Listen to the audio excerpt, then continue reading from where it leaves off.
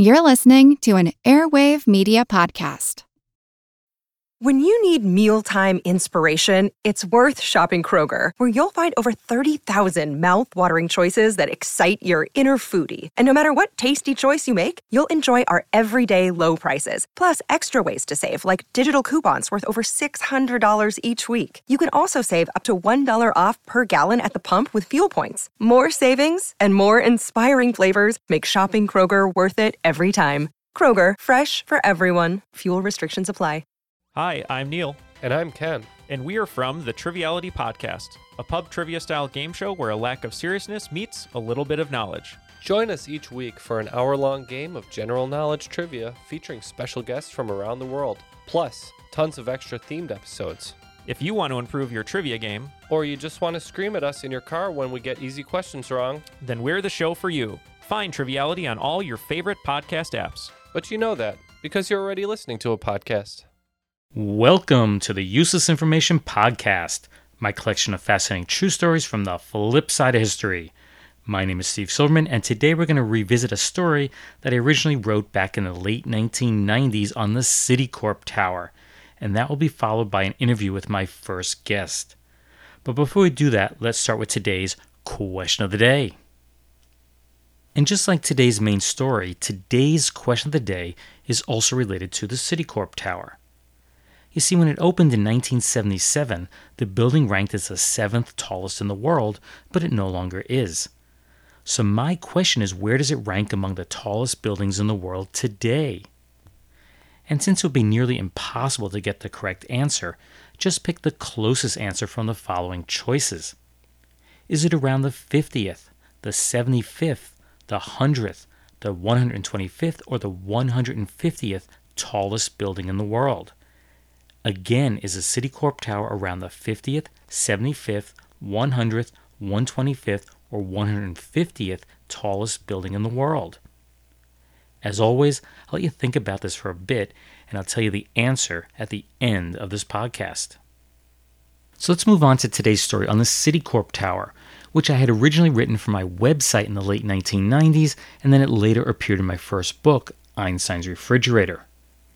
Now, rarely do I ever go back and revisit a story, but right before this past Christmas holiday, I received an email from someone who had played a significant part in the story. He agreed to be interviewed, which I'll play for you in a bit. But first, let me give you a summary of the story for those of you who may not be familiar with it. The building that's the main topic of today's story is known to most people as the Citicorp Center. Although since Citicorp no longer owns it, its official name is really 601 Lexington Avenue. When it opened back in 1977, this 59-story structure was considered to be an engineering marvel. And that's because the tower had a very unusual feature to it, and that resulted from the fact that Citicorp was unable to purchase all of the property that was needed to construct their New World headquarters. You see, there was an old dilapidated church, that's St. Peter's Lutheran Church, that was located at the northwestern corner of the block that was to be occupied by the new tower. The church refused to sell the land, but they did allow Citicorp to purchase the air above the church. In exchange, Citicorp would build St. Peter's a brand new, freestanding church. It couldn't touch the tower in any way. As bizarre as this deal may sound, the building's designers had a simple solution to occupying the air over the church. They would simply cut out one of the corners of the building for the first 9 stories. From the 10th story to the very top, the building would simply cantilever out 72 feet or 22 meters over the church.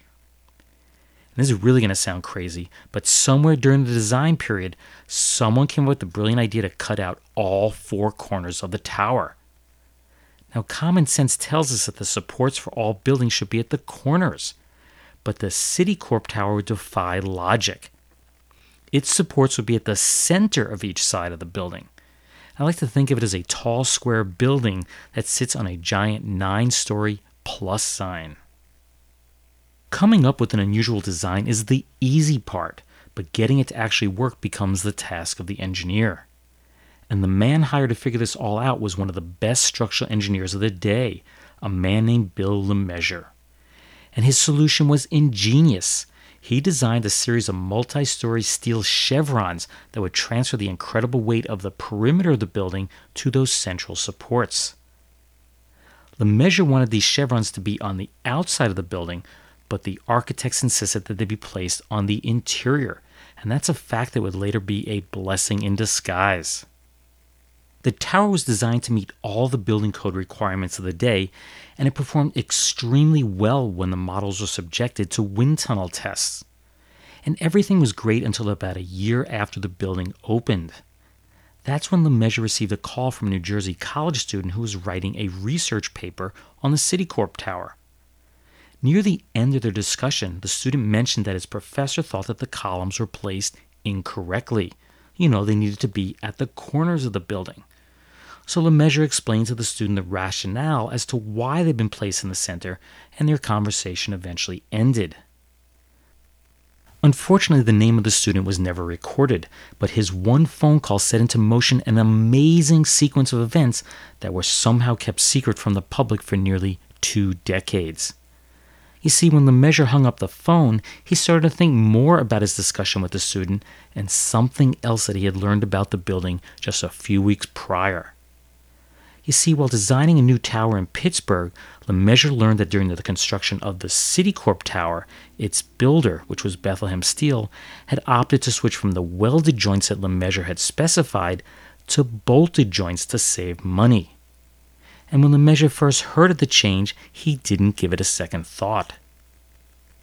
But somehow that phone call got him thinking, and he did some number crunching, and his calculations were alarming. Substituting in the bolts for the specified welds greatly increased the chance of the building blowing over when it was subjected to quartering winds. Those are the winds that come in at a 45-degree angle to the face of the building, and therefore it hits 2 sides at the same time. Get this, it was determined that if a 70 mile per hour or 113 kilometer per hour wind blew on the building for 5 minutes straight, the building had a 50% chance of falling over. Now that wind speed typically occurs every 16 years or so in New York City, and that would be during hurricane season. Keep in mind that this is pre-9/11, so the thought of a modern skyscraper collapsing was just unheard of. But clearly something needed to be done, and since the 1978 hurricane season was just about to begin, it needed to be done immediately. For the sake of brevity, I'll skip a lot of the details here. You'll hear many of them during the interview, and I'll get right to how they solved this problem. Each night, workers would enter the building after everyone left. They'd rip the sheetrock off that surrounded those unique steel beams that made up the chevrons. Then they would weld a 2-inch or 5-centimeter thick H-shaped plate on for strength, seal the wall back up, and finally clean it all up before the workers entered the building the next morning. All of the repair work on the building was secretly finished within a short period after that, and the story of its fatal flaw went untold until Joe Morgenstern's 1995 article that was titled A 59-Story Crisis, which was published in The New Yorker. And to think that it all started with a phone call from one student.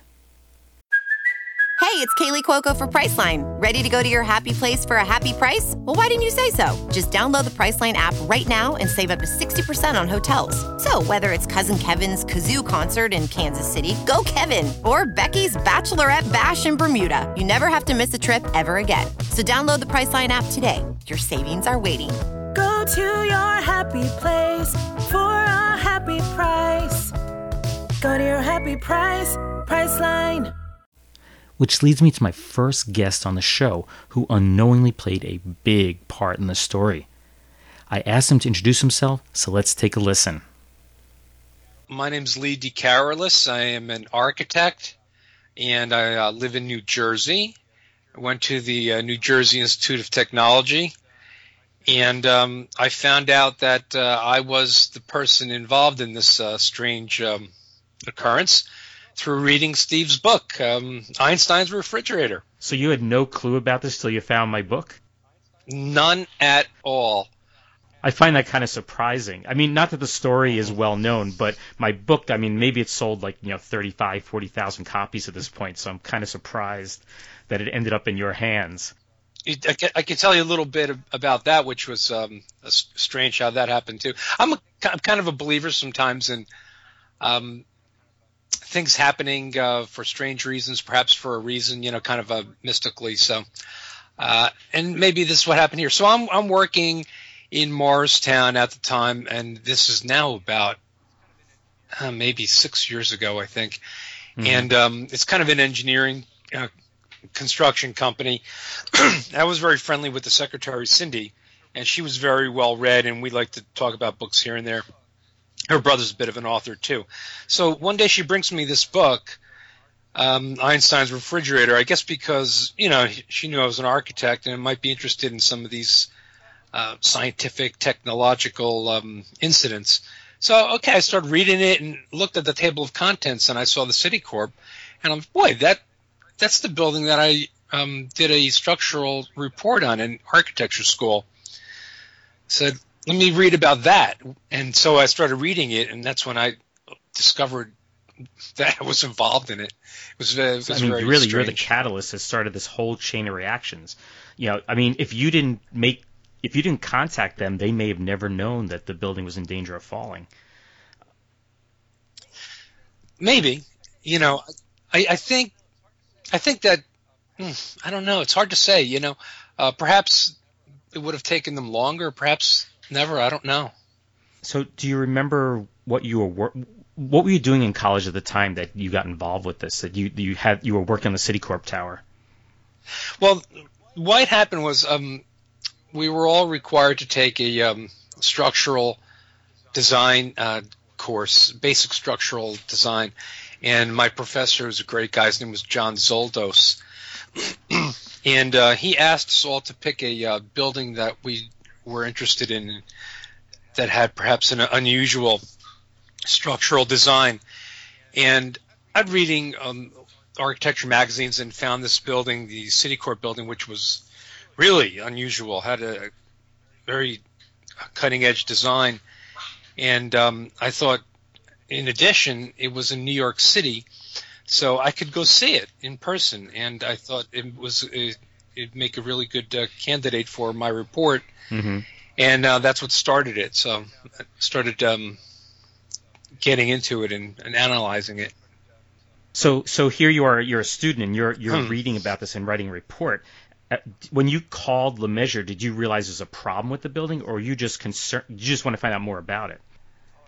Oh, I had no idea there was a problem with the building whatsoever. I take no credit for that at all. I was just a naive architecture student, just trying to do a report. The one thing to my credit, I guess, is that I was a little brash, and I was the only one who called the architect or the structural engineer on the project that they were doing a report on. And it started by me calling the architect. I was so, uneducated about the entire architecture construction process that I thought to call the architect first. And then when I got somebody there at the firm, they understood what I wanted to do, and they gave me LeMessurier's number to call him and talk to him about the structural design. Mm-hmm. And you spoke directly to him. Yeah, it was amazing. When I called the architecture firm, I got, some gentleman who was, I guess way down totem pole. And but then when I called LeMessurier, they put me through to Bill LeMessurier. He actually got on the phone with me. It was like I was shocked. Being an architecture student, these guys are like, star baseball players to a baseball fan. Right. So he got on the phone with me and talked for a while. And, a lot of the things he said, I struggled to understand. But then he said he had to go into a meeting, and he asked for my phone number, and he would call me back. And so I did that, and, I'm thinking, he's not going to call me back. But then, a while later, like half an hour later, he did. And we talked for a while longer. And the one unusual thing, and he talks about this too, is that I did mention to him that my professor questioned the structural design of the building. It kind of annoyed him. So I think that was important. that he became a little annoyed about that. But he didn't seem concerned at all. I mean, he just was annoyed, that he was being questioned on basically because he designed this building to have these unusual, the unusual feature that it had. Yeah, of course, I'm just a naive, lowly architecture student, and he's a world famous structural engineer that could do things that not many other structural engineers could do at the time. And so anybody that would look at the building now, you could see the highly unusual placement of the columns. It is a scary building still. Yeah. If you go there and stand under it, or even look at pictures of it online, it's a scary building. So my professor was concerned about it, and the reason is not just like, hey, put the columns in the right place kind of thing. It's kind of stupid, but just that as a structural engineer or an architect, your first concern is life safety. You want to design a beautiful building, an exciting building, but first and foremost, it's got to be safe. So when Professor Zoldo saw that, he became concerned, thinking, hey, maybe this guy just went too far, with the structural design. So and history is certainly filled with examples of where they've pushed design too far, and of course it's failed. Yeah, no, there are some examples here and there where a bridge collapses, or there are structural failures. We had that structural failure in I think it was Kansas City, where a major balcony fell in an arena, killed a lot of people. So that's actually mentioned in the video. The way I learned of the story, it was in the mid '90s. There was a show on A&E, and that's where I saw the interview with Lemessurier and just a discussion of how someone called and set this whole chain of events, this whole sequence of events into place. And in that video, it is mentioned about the Kansas City disaster. Yeah, that's why we have to be really, conservative about structural design.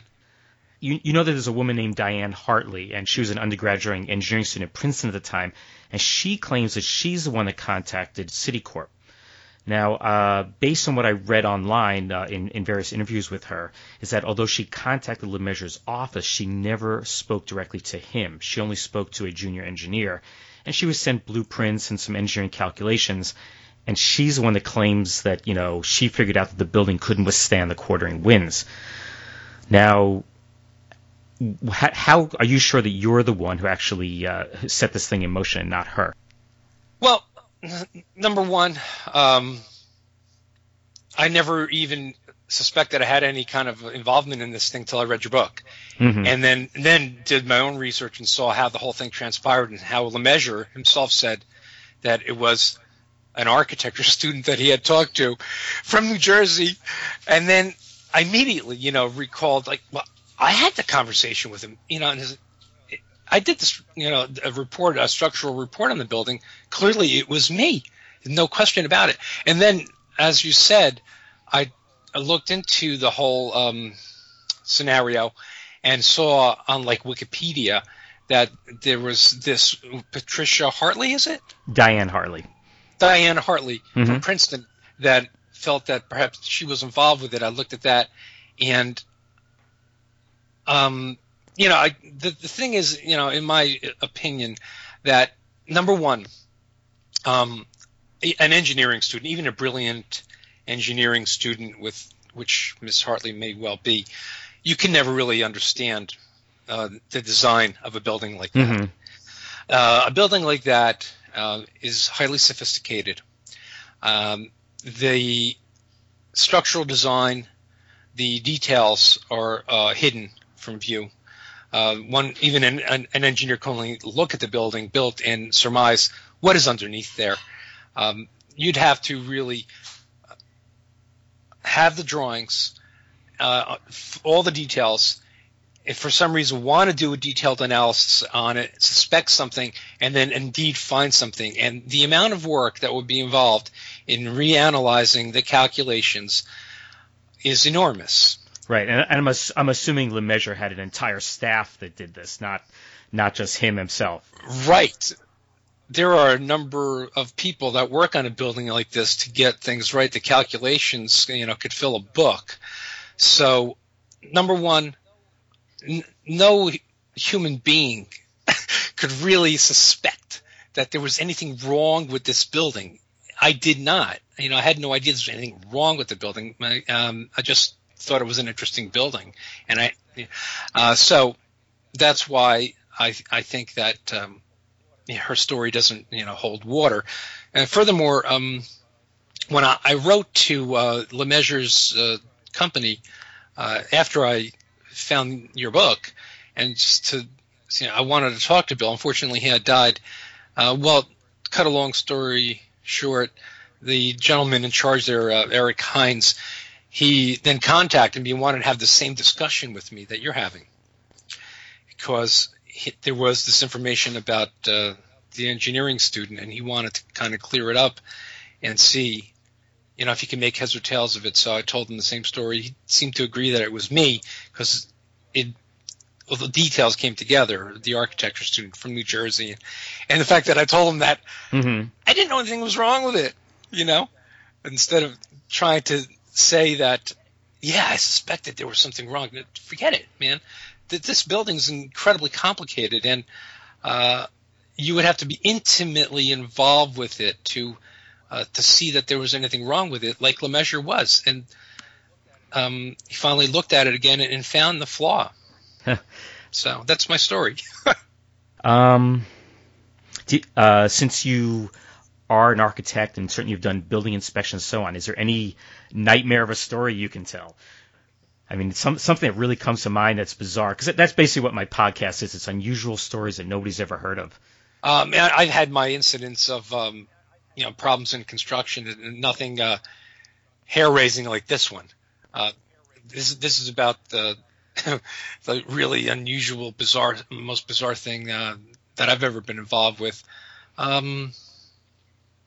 Things like contractors just not putting in required structural steel that I asked for some time, and I showed up on the site and I found it wasn't there, and it becomes a problem. Then you got to tell the owner, and it's hard to put things back in order once it's built. So but nothing to compare to this one. No, I don't have anything for you. Yeah, this is. I mean, when I heard the story, this is in the early days when I started.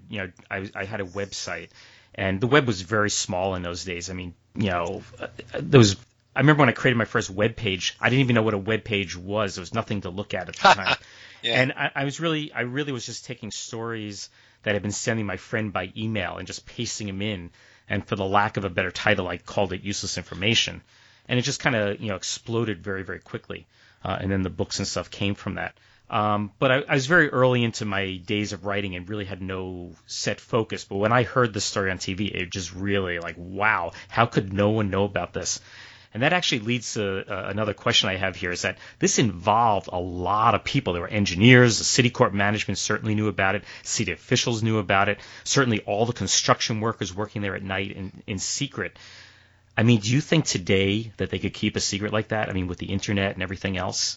I mean, what is your opinion? I think so. Yeah, I do.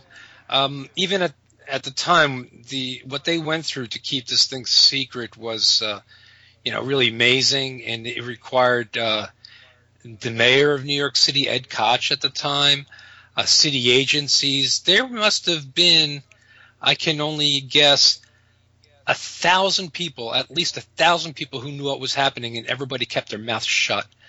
And thank God they did. Yeah, it would have been panic. There's no doubt about it. Yeah. We keep things secret in this country when necessary on all levels of government, I think. Of course, unless you're the White House, somehow they always have leaks there, but that's another story.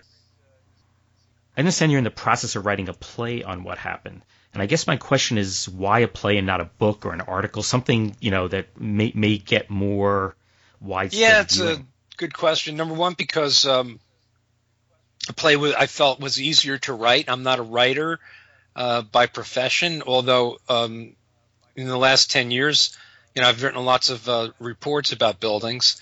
So that's kind of helped me to at least be able to communicate well. Mm-hmm.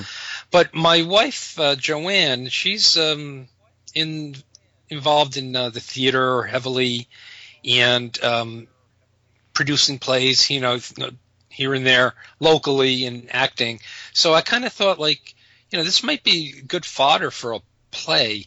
And if I wrote it and turned out reasonably well, maybe we could get it produced.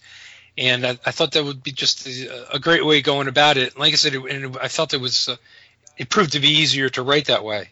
And I'm curious, unless I misread it, you don't mention yourself now. You gave yourself another name. Yeah, I did. Artistic license. I just didn't feel right about putting my name in there. I didn't think my name sounded that good to begin with. Just to put a better sounding name, something more symbolic. You'd have to read the play to understand what that means. So just thought, and also, you know why? Because I didn't want it to be felt to people to see the play and see my name in there and feel it was like trying self-aggrandizement. He's trying to promote himself or something. So I wanted to remove that entirely from it. And it's not about me, Mm-hmm. Why don't you celebrate the name of the play?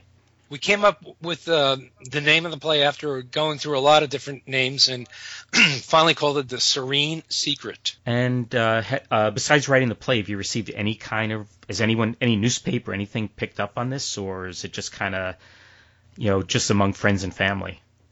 Nobody, not at all. I quite don't know what to do about it. Sometimes I feel strange, like, okay, so I was involved with this thing. I didn't know there was anything wrong with it. I was just in the right place at the right time, a catalyst. I don't want to take credit for saving the building. It was Lemessurier who did all this stuff. Right. So I quite don't know what to do about it, and it would be nice. Yeah. Maybe someone will hear this, and you never know. You never know where to lead. So what did your friends and family think when they first found out? When you found out about this and you told them, what did they think? They were pretty stunned. Some of them, when I tell the story, they're like, are you feeling okay? They look at me kind of like, have you had too much to drink or something? Are you just like, you just tricking us, coming up with some crazy story for Thanksgiving? So it's pretty weird. When I come out with it and tell them this story, and then look into it a little bit, and most of them, they don't even know it ever happened, is the thing. I don't think I've ever talked to anybody about it that already knew the story of the Citicorp building, which is amazing. Right. And even to boot, we're working on this big building now that we want to build. Our contractor is a big contractor from New York City, and I was in there recently in their offices, and I just mentioned if they knew anything about the Citicorp building having a structural problem years ago. Nobody knew anything about it. So the story's not really out there in the public. I think part of that is because it was kept secret for so many years. I mean, when did this happen? In 1978, and it wasn't until the early 90s that the story started coming out. And even then, it was a show on A&E, and how many people would have seen it? Right. People aren't really looking to publicize it. Certainly Citicorp isn't. There's nobody has an interest to publicize the story, so that's why it's quiet. So do you have any additional information that you'd like to share with the listeners that may not be known widely? Well, if you look at the A&E special, I guess you'll see a lot of this stuff. But what was so interesting and scary about the whole thing, after Lemessurier found out about the problem and then how they had to fix it and keep things quiet, and then as one of the next obstacle was that it was getting a little bit of publicity because the people would see lights, the welding torches in the building. Somebody called the New York Times, and a New York Times reporter wanted to interview Lemessurier about it, and the whole thing would have been blown.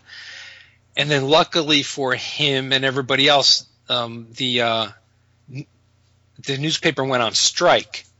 All the newspapers in New York City went on strike the next day, and he didn't have to return the call. And so he was able to keep things quiet again and evade that problem.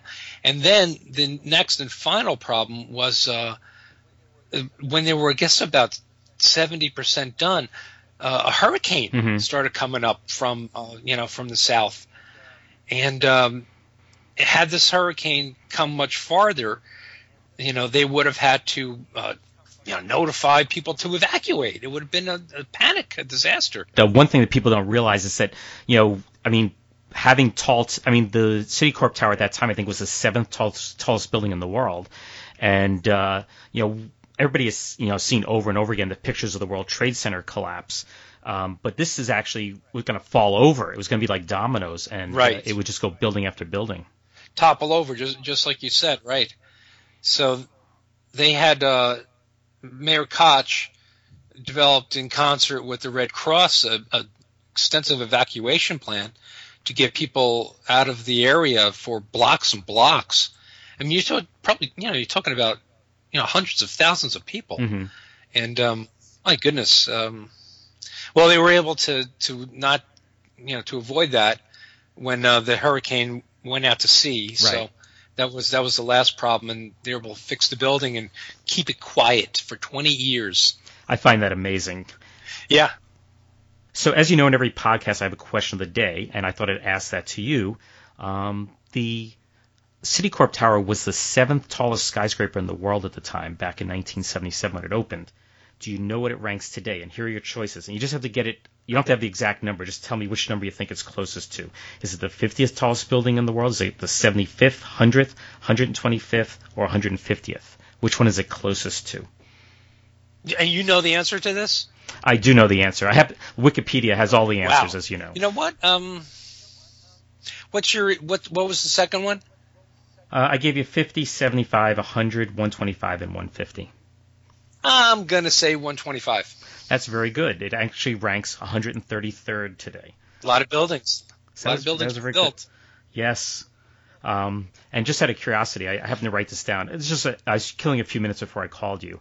And three former number one buildings, that would be the Sears Tower, the Empire State Building, and the Chrysler Building. Sears Tower is now ranked number 11. That was built in 1973. The Empire State Building now ranks 23rd tallest in the world. It was built in 1931. And just prior to that, the world record was held by the Chrysler Building, which now ranks number 59, which was built in 1930, as I said. Well, I want to thank you very much for being the first guest on my podcast. I really enjoyed this, and I wish you the best of luck in your play, that it is successful, and in your architecture career and whatever else you're pursuing. I really do want to thank you. Thanks for being on. Yeah, thanks. I enjoyed it too. It's my first interview like this, and I enjoyed it as well. Thank you very much. You're very welcome. Thanks for being on. And now for a few words from our retro sponsor. Never before Drene, yes, never before Drene could any shampoo reveal all the natural brilliance of your hair. Never before Drene could any shampoo leave your hair so lustrous yet so easy to manage. When you Drene your hair, you bring out all its sparkling highlights. When you Drene your hair, you glamorize all its soft, thrilling texture. When you Drene your hair, you remove all luster-dulling film and unsightly dandruff. And more, Drene's rich whipped cream lather leaves your hair easier to set, easier to curl, easier to arrange. So for lovely, lustrous hair, for all types of hair, Drene shampoo with hair conditioning action. Never before Drene could any shampoo leave your hair so lustrous, yet so easy to manage. D-R-E-N-E, Drene shampoo. That commercial for Drene shampoo is from the February 23rd, 1947 episode of Drene Time. That was a 30-minute variety show that ran on the NBC network at 10 p.m. on Sundays. The show was famous for its 15-minute comedy sketch, which was called The Bickersons, which is exactly what the couple did. They bickered all the time. It was the forerunner for many classic shows like The Honeymooners and All in the Family and so on. The show starred Donna Michi and Frances Langford as the Bickersons and featured Danny Thomas and Gail Gordon. Want to learn how you can make smarter decisions with your money? Well, I've got the podcast for you. I'm Sean Piles, and I host NerdWallet's Smart Money Podcast. On our show, we help listeners like you make the most of your finances. I sit down with NerdWallet's team of nerds, personal finance experts in credit cards, banking, investing, and more. We answer your real-world money questions and break down the latest personal finance news. The Nerds will give you the clarity you need by cutting through the clutter and misinformation in today's world of personal finance. We don't promote get-rich-quick schemes or hype unrealistic side hustles. Instead, we offer practical knowledge that you can apply in your everyday life. You'll learn about strategies to help you build your wealth, invest wisely, shop for financial products, and plan for major life events. And you'll walk away with the confidence you need to ensure that your money is always working as hard as you are. So turn to the Nerds to answer your real-world money questions and get insights that can help you make the smartest financial decisions for your life. Listen to NerdWallet's Smart Money Podcast wherever you get your podcasts.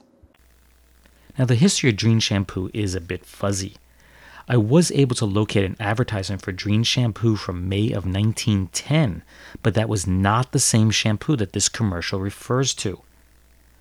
Procter & Gamble reformulated it in the mid-1930s. When it was reintroduced to the market in 1934, Drene was the first shampoo that did not contain soap. Instead, it used synthetic surfactants to cleanse the hair. Advertising for Drene was everywhere, on radio, in print, and eventually on TV.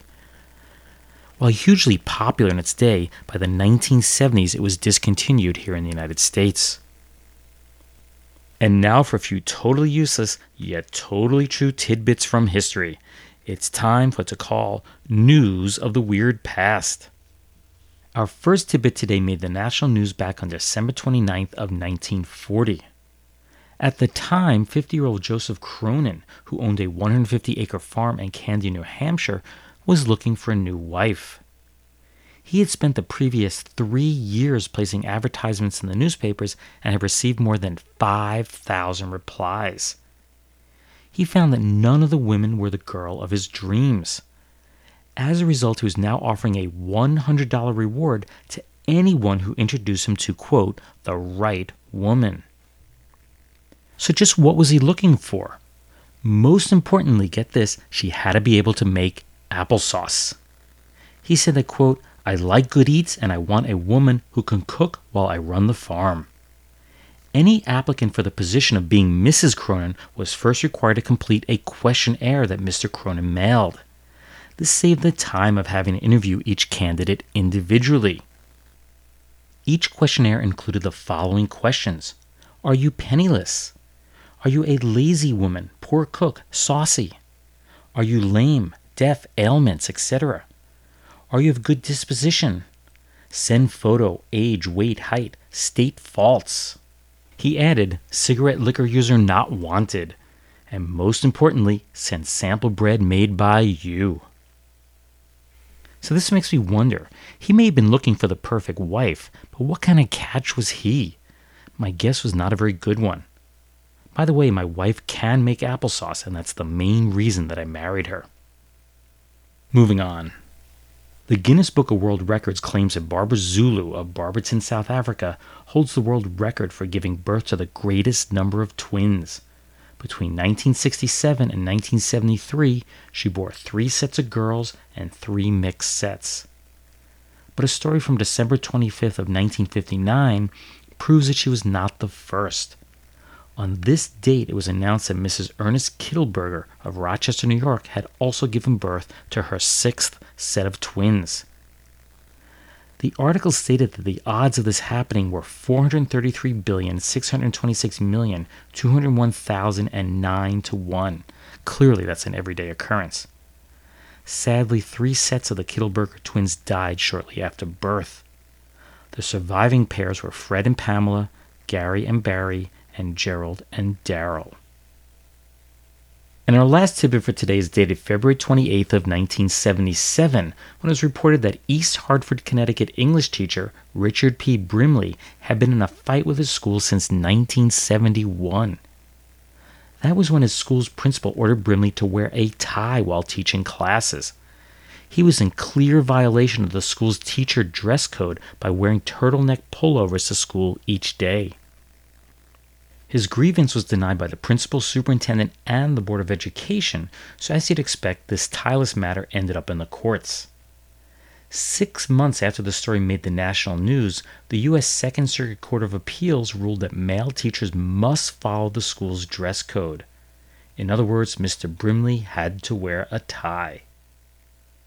In 1982, the school district's teacher dress code was modified so that teachers who felt that informal clothing was more appropriate for his or her teaching assignment, they could make a special request to either the school principal or the superintendent. In general, however, the code required men to wear a jacket, tie, and dress shirt. Female teachers could wear a skirt, dress, slacks, blouse, or sweater, but they could no longer wear pantsuits, which had been previously allowed. I hope you enjoyed today's story on the Citicorp Tower, and I'd especially like to thank my first guest, Lee DeCarolis, for being on the show. If you'd like to contact him, you can email him at ldcarolisra@yahoo.com. That's LDECAROLISRA@yahoo.com. As always, if you'd like to read more true stories just like these, please be sure to get a copy of one of my books. They are Einstein's Refrigerator and Lindbergh's Artificial Heart. Both written by me, Steve Silverman, and they're available from your local bookseller, online, and from your local library. Be sure to check out my Facebook page at www.facebook.com/uselessinformationpodcast. That's all one word, Useless Information Podcast. Of course, you can contact me through Facebook or via email at useless@steve.silverman.name. That's useless@steve.silverman.name, and my website is uselessinformation.org. I thank you for listening, and I hope you'll tune in the next time. Bye.